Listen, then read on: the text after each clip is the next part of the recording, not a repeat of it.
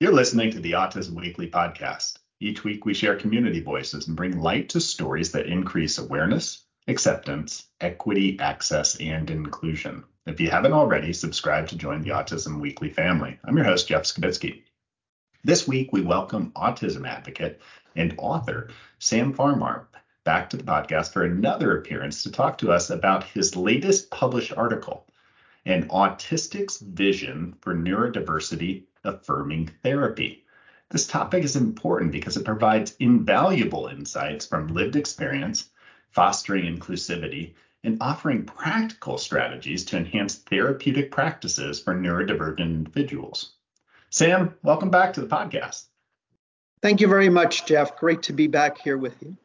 Well, it's been a little bit of time, and during that time is that you've published a new article through Autism Spectrum News, and I'd love to hear a little bit about just the synopsis of this article, because I have a feeling this is part of what we're going to be talking about today. All right, Jeff. So basically, I'm part of an online community in LinkedIn, mostly on LinkedIn, that includes just a multitude of neurodivergent individuals sharing their lived experiences, many of those experiences having been clinical. And a word that regrettably I often come across is trauma. Trauma that results from adverse behavioral therapy lived experiences that don't take into sufficient consideration neurodivergence. With autistic individuals, sensitivities run very deep.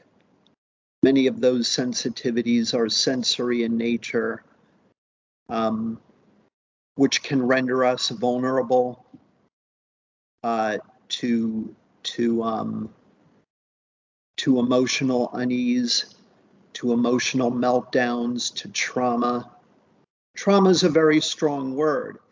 And in learning about the lived experiences of those in my community, the neurodiversity community, for which I proudly advocate, that affects me deeply. And I hear those lived experiences and I validate them. And at the same time, I consider my own clinical experiences as a late identified autistic, and I take into account all that I've learned in working with clinicians, many of whom are at Florio, which I know you're familiar with by virtue of your relationship with VJ, from whom I've learned a great deal from clinicians. And so this article is a synthesis, really, of all that I've learned from clinicians, from other neurodivergent individuals, and considering my own clinical experiences. Well, I'd love to tackle the idea of trauma and maybe do this in a couple different tranches. The first one that I'd love to speak about is what I would consider almost the most egregious when we're talking about physical trauma, things that we are doing as a community that are causing some physical impact to the autistics and the individuals that are experiencing this particular event. One of them you're personally advocating right now the removal of, which, to be honest, and I'm going to say, is that up until 3 years ago, I thought that this particular practice was gone, and it was electroshock and is at Judge Rotenberg Center. But there are other ways that physical trauma is done. It's mechanical restraints. It's using aversive sprays. It's things like that. So give me a little bit of a background about the trauma that you're seeing on the physical side of treatment right now that maybe some of us thought was not really relevant because we thought it was gone. So the Judge Rotenberg Center is located only 2 towns over from me in Massachusetts. And I wasn't even aware of what was going on there until the authors of a book called Pain and Shock in America sent me their book, asked me to read it and to write about it and to talk about it, that I had no idea until I had read this book. Where you're right, Jeff, it's a whole range of aversive interventions, the worst of which would be considered to be electric shock, quote unquote treatments, which you have to put in quotes because it's more like torture than treatment. But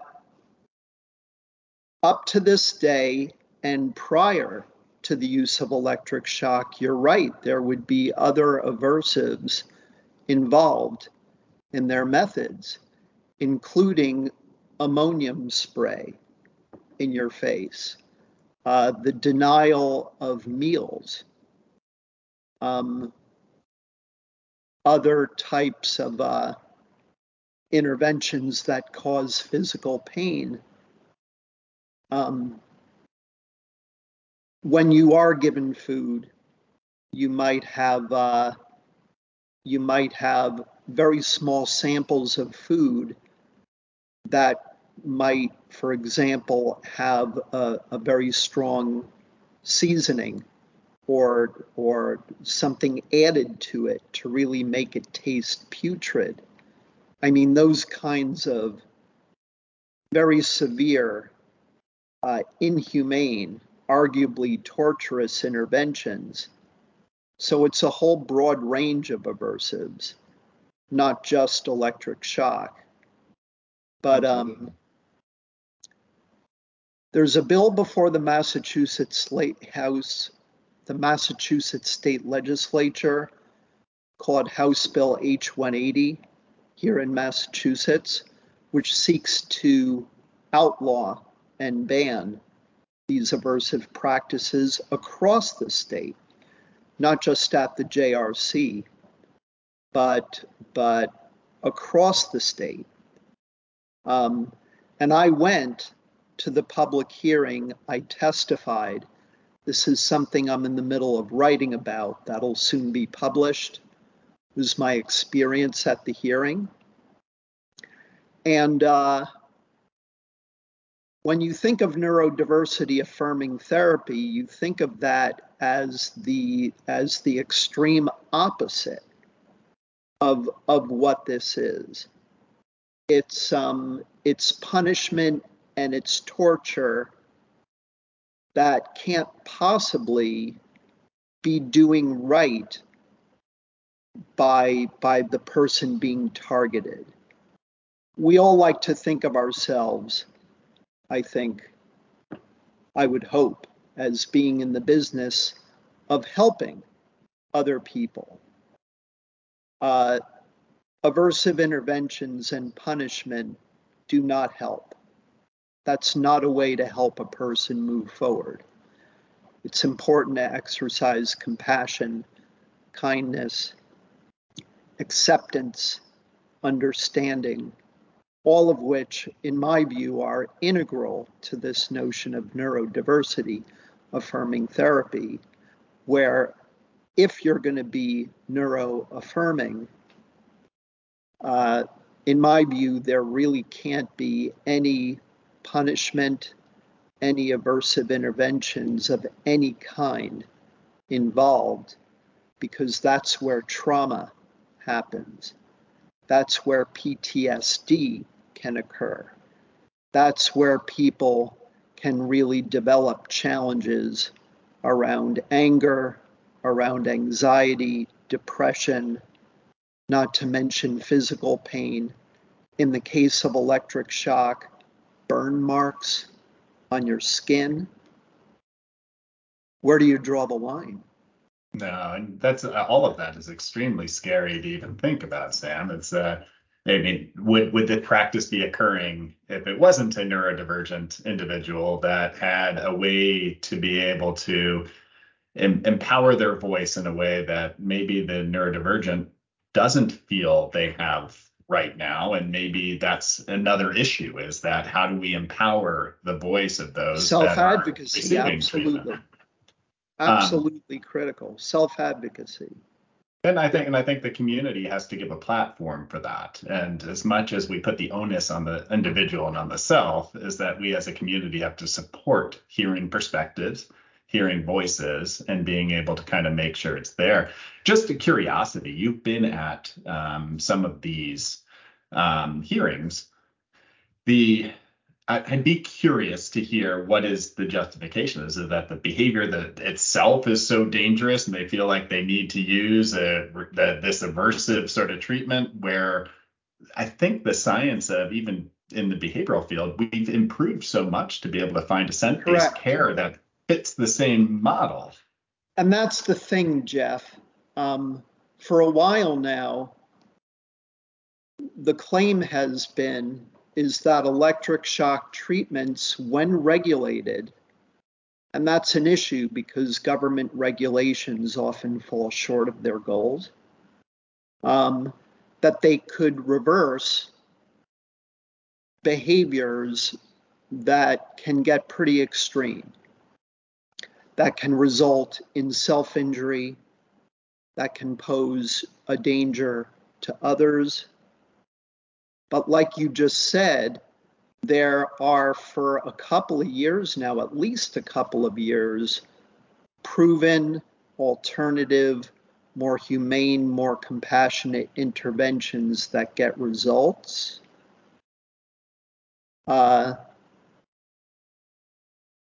Because we agree, I think, that injurious and self-injurious behaviors need to be addressed. The question becomes, how do you address it? It ought to be addressed in a humane, compassionate way. And testimony at the public hearing for House Bill H-180 touched on that, an alternative, more individualized, to your point earlier about the dangers of generalization, of taking a blanket approach. These are individualized interventions that get results without the pain, without the trauma, without the emotional and psychological scars, Mhm. which you need to have if you're going to do neurodiversity affirming therapy. No punishment or aversive interventions of any kind, exercising kindness and empathy, being able to put yourself as a clinician in your client's shoes and say, would I want to be treated this way? No, I would want to be treated this way. Yeah. And in a way that is client-centric, taking into account the wants and needs, the sensitivities, the unique attributes, the passions, the interests of the client to make therapy more client-centric to help them rather than to traumatize them or to erode self-esteem, sense of self, to be accepting rather than punishing. Absolutely. And I mean, as you go through and describe that entire process, I think that's good practice. That's good clinical practice is being able to Indeed. really understand all the strengths and being able to figure out what's important, the priorities, how to empower, how to look at all these pieces and include the recipient of care into the decision-making model, which can be hard at times. This neurodiversity is this huge spectrum. I mean, it's That a is the whole variety. challenge at hand. Our community is anything but monolithic. Hmm. And that is where it's important, in my view, for the clinician to do his or her research and to ask questions. The Socratic pursuit of truth. If you want to gain knowledge, ask the right questions to arrive at that knowledge of before the skill building or therapeutic process begins, before it even begins. get a strong sense, if not from the client, then from a parent of the client, a trusted friend or relative of the client, of what are the client's sensitivities. Based on the client's lived experiences, what are the triggers to watch out for, to avoid? Triggers for sensory overload, for emotional unease, for meltdowns, for trauma. Yeah. What are the client's passions? For example, if you have a passion for video games, or if you have a passion for music, have in the clinic a TV with a video game console connected to it.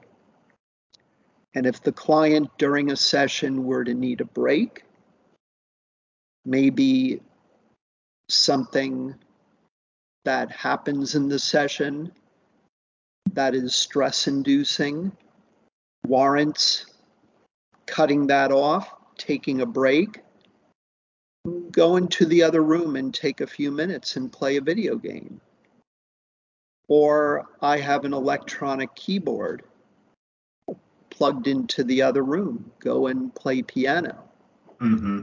Or if you have a musician, neurodivergent, who plays violin or flute or what have you. I mean, those are more portable instruments. Bring your instrument to the therapy session. If you need a break, if it'll put you at ease, if it'll make you feel good, play a little, take a few minutes, taking into account the talents, the passions, the interests of the client, for example, just to name a few examples.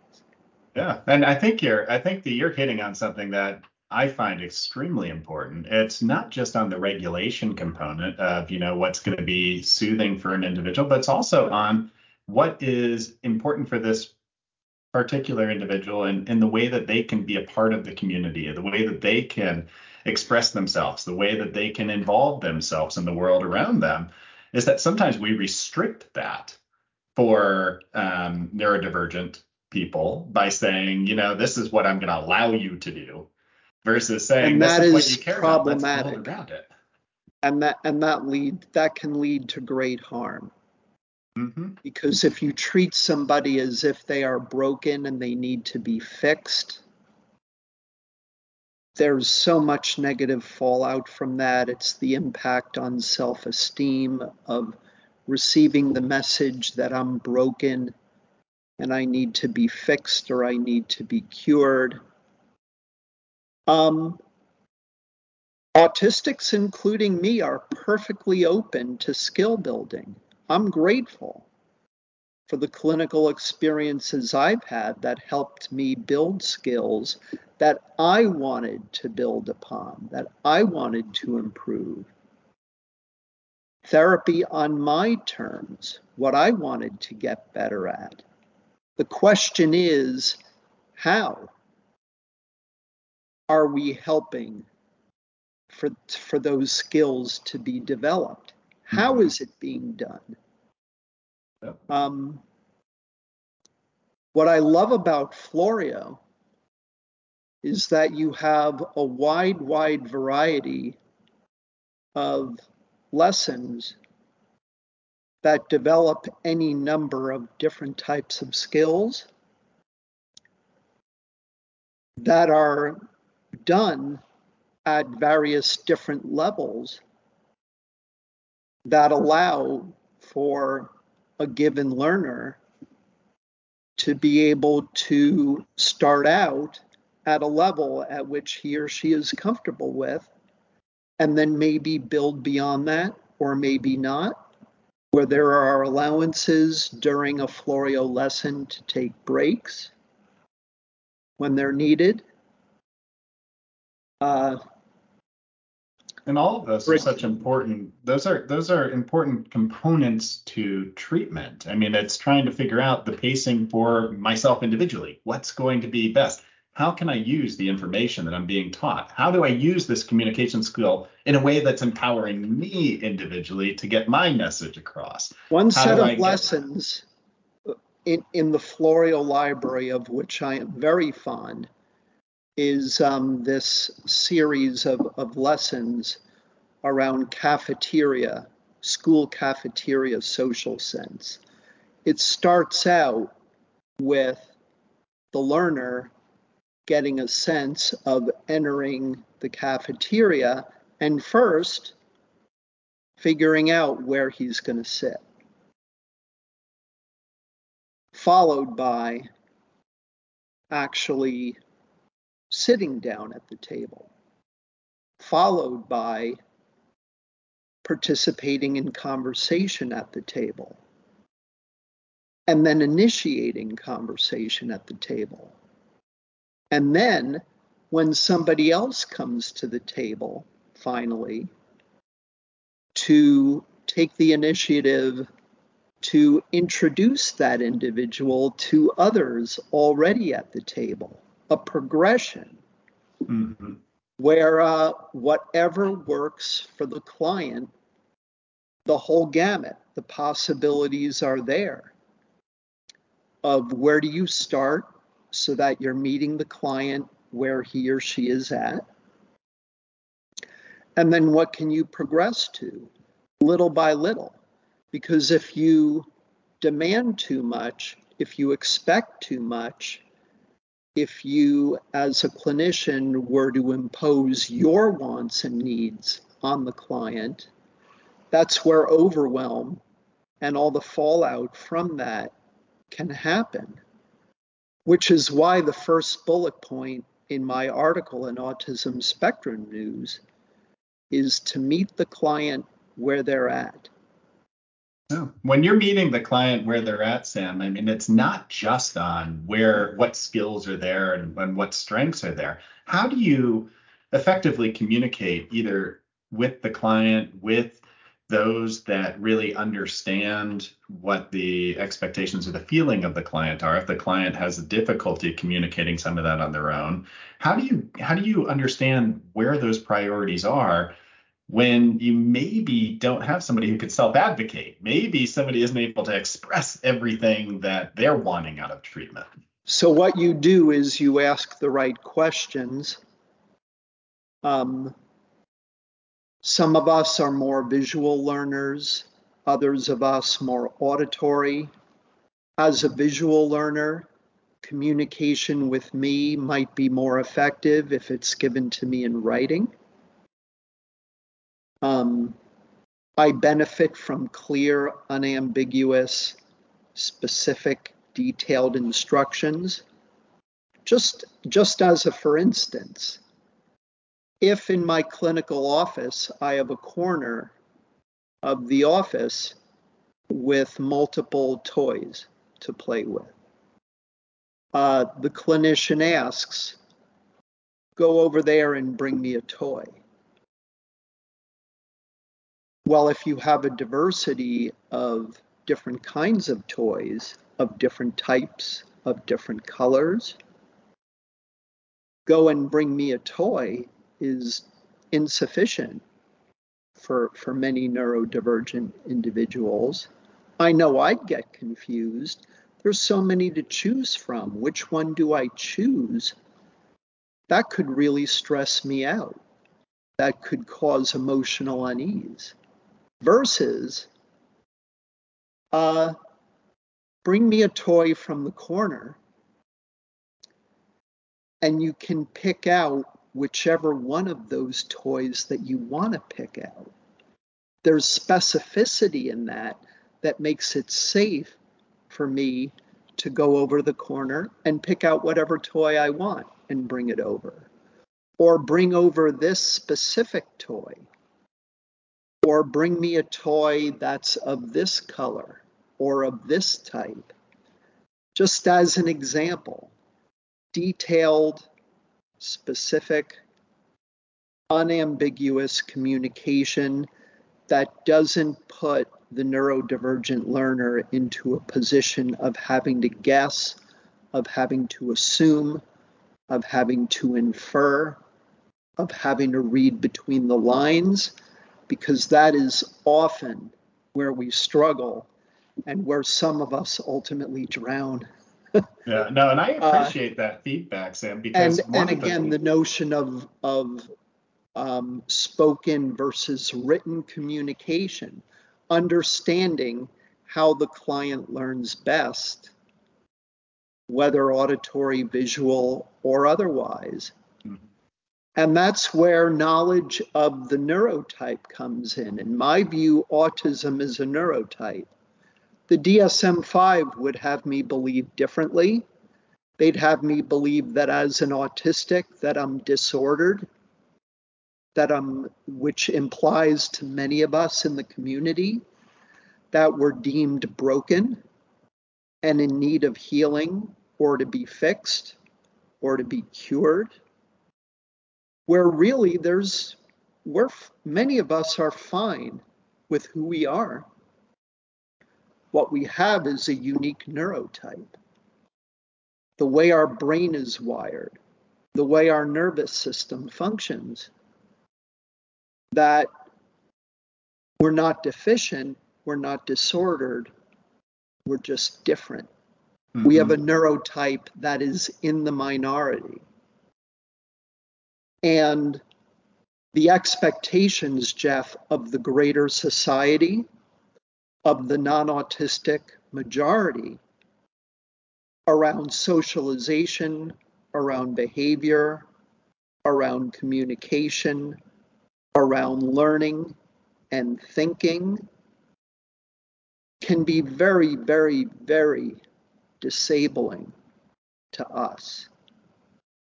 External factors, external expectations of the greater society can be very, very disabling to us. yeah. Neurodiversity affirming therapy takes that into consideration. And this is where kindness and empathy and understanding come in, where we're allowed to be free, to be who we are. Stimming is a good example. All of us stim. All of us have a need to self-regulate in any given situation. Because we have a different neurotype, autistics often will stim in very different ways than will non-autistic individuals. Unlike most non-autistic individuals, we might stim by moving our hands, by using fidgets, by rocking back and forth. If we don't make eye contact in a way, that's a self-regulatory behavior, because in not having to make eye contact, we're better able to listen with our ears, and perhaps even more importantly, with our hearts, than if we have to look somebody in the eyes and then we're dealing potentially with more sensory input from the eye contact than we can handle, interfering in our ability to listen with our ears and with our hearts. And that might even cause sensory overwhelm or meltdown. Yeah, it's That interesting, Sam. extreme trauma, if When it's you ongoing. when you had mentioned some of the stems that maybe an autistic might display Hand versus clapping. a, Hand clapping is somebody what who I doesn't meant. identify autistic is if I sit there and tap my foot constantly, normal. Now I Yeah, do that with a different you're body part, my stimming. You're hands. stimming just in a different way than we Yeah. might. And it's funny We all how stim. society has looked through these things and deemed certain things appropriate, inappropriate. But I think what you're talking about with neurodiversity affirming care, it's really understanding what's best for the individual. If their Correct. soothing method is this, well, let's figure Allow out a them way to to do it. incorporate it. Yeah, And allow body that as part. language becomes very important. When they're needing to stim, to self regulate, if they're rocking back and forth, if they're flapping their hands, even if they get out of their seat to move around a little bit, whatever they need to do to self-regulate. The key is don't pass judgment on that. And how you communicate in many ways is more important than what you communicate. Don't have that angry or frustrated look on your face when somebody stims in a way that you might find just a little bit awkward, maybe. Um, Refrain from saying, stop that, that's wrong. Don't do that. Be accepting I think as a of the treatment individual's community, need to self-regulate, for example. yeah, I mean, as a treatment community, I think that we've moved in the right direction with saying, treatment shouldn't be compliance based. It should be assent based. It should be individualized to Yes, understanding what's important for that meeting the individual. client where he or she is at. Hmm. That's individualized. Taking an individualized approach based on that individual's wants and needs, sensory sensitivities. Many autistics have sensitivities to extreme light or to extreme noise. Hmm. If there can be an area in the clinic that perhaps could be a sensory space or a sensory room where no talking is allowed, where the lights are dimmed, or ideally in the clinician's office, that if you know in advance that the individual you're working with has an extreme sensitivity to light, dim the lights in your office. If it's during the day, you might even turn off the lights. Hmm. Uh, Absolutely.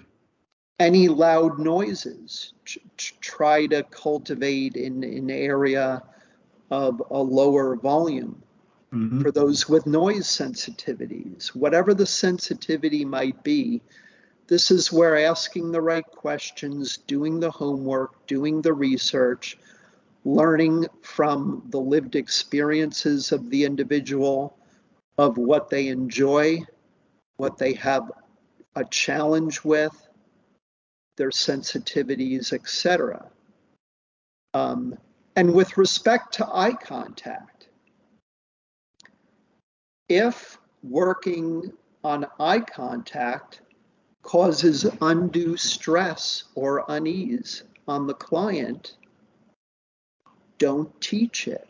Hmm. Don't impose it on the neurodivergent individual, because if you do, that might be enough to cause trauma. Again, I run into this word trauma in the neurodiversity community far more often than I should be. Yeah. Uh, and this is where, again, knowledge of the neurotype comes in handy. That with autism, you have any number of sensory sensitivities that are common. Granted, we're not a monolith, but there are certain commonalities that more often than not you're going to run into. But this is where the individualized approach becomes important. Um, if an individual listens best without making eye contact, don't impose making eye contact skill building on that individual. Work on other skills. Our neurotypes for all of us dictate what we're able and willing to comfortably learn in the way of skills and what we're not comfortable with. What we're not going to get good at, no matter how hard we try, like I'm never going to be, for example, despite my height, I'm never going to be a professional basketball player. It's just not in my neurotype. It's not in my neurology that I would have the skills to be that kind of a person. It's understanding a person's limits Hmm. Well, I have a to question for dictate you. what skills to build, what not to build on, Hmm. because if you impose a skill that ought, nothing should be imposed. Hmm. But care needs to be taken, in other words, in terms of, in my view, what skills are okay to teach and what are not okay. Well, Stay away from the ones that aren't okay based on the individual's challenges, unique attributes, etc. let's go deeper into that, because one of the things is that, I mean, autism is a journey. I mean, it's obviously is that, like any life, is that we change our interests, we change our skill sets as time goes on and moves on, and we have different priorities for our lives. One of the things that I think creates trauma is that social trauma of marginalizing somebody. And I have a question that kind of goes into, you talk about life skills, you talk about developing a way to be able to do what you want in the world and not be typecasted. Is the When I see different kind of school policies, things like that, that say, okay, well, my life skill might be is that everybody in special education is going to clean up the cafeteria every day after lunch. This isn't a life skill that we're teaching neurotypical, neurodivergent individuals. We're imposing that this is what this individual needs to do. We've catered to this is the life skill that we're saying is you're cleaning up after others. Does that not create the same sort of trauma as maybe some of the emotional trauma or physical trauma that goes on by saying this is your role, this is your lot in our community? I would agree, and this is where accommodations and things like IEPs in schools, I think, become very important. Depending upon the individual, certain exemptions from certain tasks to be done may very well be necessary for that individual's well-being. Um, and this is the challenge with accommodations. Where things can get problematic is that if somebody notices one person getting accommodations, but then another person isn't getting them, then resentment can set in. And that is a challenge that we should try to address, I think, as a society, is this notion of one person may need to be accommodated in certain ways that are different from how another individual may need to be accommodated. That if a given task or a given expectation does more harm than good, this is where accommodations can become very important in that they allow us to be at our best, not just to be at our best for ourselves, but to better be able to do right by others around us. Accommodations allow us to be at our best for ourselves, for other people. And that, I guess, Jeff, would be my response Yeah, to that's that just something scenario. I've been thinking about, is that Yeah, sometimes we create these roles for people and this view of people without taking into account the individual themselves and understanding correct. that this might not be what they want to do in their life. They Exactly. might want to, they might want to be somebody who's working on programming. They might want to be somebody Exactly. who is a barista. I mean, who knows what somebody wants to be? There's a variety of different options And out there. that's And how where do the you get there? challenge lies. That's where the challenge lies because individualized therapy or teaching or whatever it is, admittedly, there are challenges with that. It's easy for you and I to be talking about these things during a podcast. To actually put them into practice, certainly I can imagine there are challenges there. It's involved, but that doesn't change the fact that it is of, in my view, utmost importance to to be as individualized in how you treat people, Hmm. uh, just because of the sheer diversity, it, not just within the neurodiversity community, but across really all of society, all of humanity. That, I think, is where the challenge lies. But as advocates, we have to start from somewhere. Nope. We need to at least get the dialogue started and to further the dialogue. And with more dialogue, ideally, would come greater change. So With how can autistic individuals, again, we're dealing with societal expectations that were not written with us in mind. Granted that, our need for certain accommodations will no doubt be of greater need than perhaps for non-autistic individuals who might have a whole nother set of needs. And as individualized as we can get in how we treat neurodivergent individuals in a clinical setting, at the workplace, for example, in school, in life in general, the better. As good as we can do in that effort, because I understand it's an involved effort to take individuality into consideration. it's an involved effort, but it's one that should It's be a important. responsibility Yes. of whoever's involved in helping to create a care plan or to be involved in representing and empowering the individual who's part of that particular experience. But how can therapists create this safe place for neurodivergent clients to unmask and express their true selves, or to give that voice to somebody who can represent the neurodivergent who maybe doesn't feel comfortable or safe or empowered to do so on their own?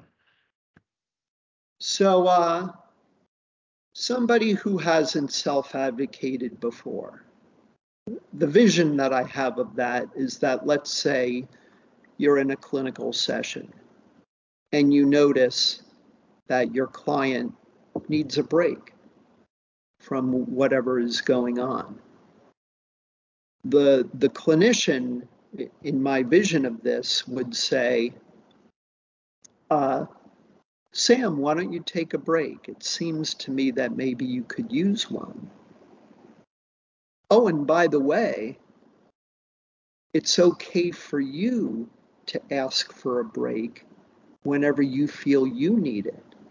But perhaps initially it might be necessary for the client to hear the clinician say, why don't you take a break? We've been at this for a little while. Your body language suggests to me that what we're working on has perhaps uh, been a bit much on you, that you could use a breather. The more they hear that, in my view, the better that would prepare them to eventually speak on their own, to self-advocate of, I need a break, please give me a break. And in a neurodiversity affirming therapeutic session, the clinician would say, absolutely, okay. Good for you for self-advocating. Take the break when you need to, and then we'll come back to it later, or we'll move on to something else. Yeah, it If sounds like you're somebody leading is with that compassion, that kindness, that empathy, compassion and understanding the kindness experience. are core to it. Mm-hmm. It's core to that. So that might be a scenario where self-advocacy skills can maybe begin to be taught in a humane, decent, kind, neuroaffirming fashion. Now, if the client is non-speaking, there are assistive technologies that can enable that individual to communicate his or her wants and needs. You have letter boards. You have various technologies. Maybe it's a keyboard or an iPad or something. There are apps that I've heard about for smart devices that will enable non-speaking individuals to communicate, that those assistive technologies clearly need to be accepted, and if need be, to be a part of the interaction between the clinician and the client in a scenario where the client is non-speaking. For Even example, beyond that, you have body language, I'd imagine. You have body ways that you can language, look at facial and, I mean, just responses. And correct. If the client is stimming more than he or she might typically, that could be a body language cue to the clinician to suggest, okay, maybe it's time for a break, or maybe this is a skill that is demanding too much. The point I make in my article about realistic expectations, maybe with extra stimming, too much is being expected, that maybe this is a skill that shouldn't be taught and you move on to something else. Because where the danger is, again, is if a clinician's agenda is imposed on the client without empathy, without understanding. This is not clinician-centric therapy. The therapy, I would argue, needs to be client-centric if it's absolutely. going to be neuro-affirming. No, that sounds spot Body on. language can give all kinds of clues to the clinician of, okay, we need to stop, Hmm. or time for a break, we'll come back to this later, or we'll ditch it altogether because it's causing undue stress and emotional unease. That through body language can be conveyed by the neurodivergent client, and that needs to be listened to, that needs to be noticed and taken to heart. Absolutely. Where can people access some of the resources and some of the articles that you've been investing your time and energy in creating? So at samfarmerauthor.com, there's a media page with just a ton of content, links to published articles, even to some of our past podcasts, to others' podcasts, videos of author talks, interviews, etc. There's a lot of free content on the media page of my website. And then, of course, I have my book entitled A Long Walk Down a Winding Road. There's information about me, about my book on samfarmerauthor.com as well. And there's a contact page that people can use to reach out to me if need be, and then some on the website. But those are the key highlights of what's there. samfarmerauthor.com. Well, I appreciate the time that you gave us again, Sam. It's always enlightening, and then also just the willingness that you have to be able to share your experiences. I think is something that I always I look at and I truly appreciate. So thank you so much for coming on the show again. Hopefully we can get you back again sometime soon. That'd be wonderful, Jeff. Thank you. Thank you for listening to Autism Weekly. We hope you tune back in next week to learn more about autism in the real world. Autism Weekly is now found on all the major listening apps, including Apple Podcasts, Google Podcasts, Stitcher, Spotify, Amazon Music, and more. Subscribe to be notified when we post a new podcast. Autism Weekly is produced by ABS Kids. ABS Kids is proud to provide diagnostic assessments and ABA therapy to children with developmental delays like autism spectrum disorder. You can learn more about ABS Kids and the Autism Weekly podcast by visiting abskids.com. Thanks for tuning in. See you again next week.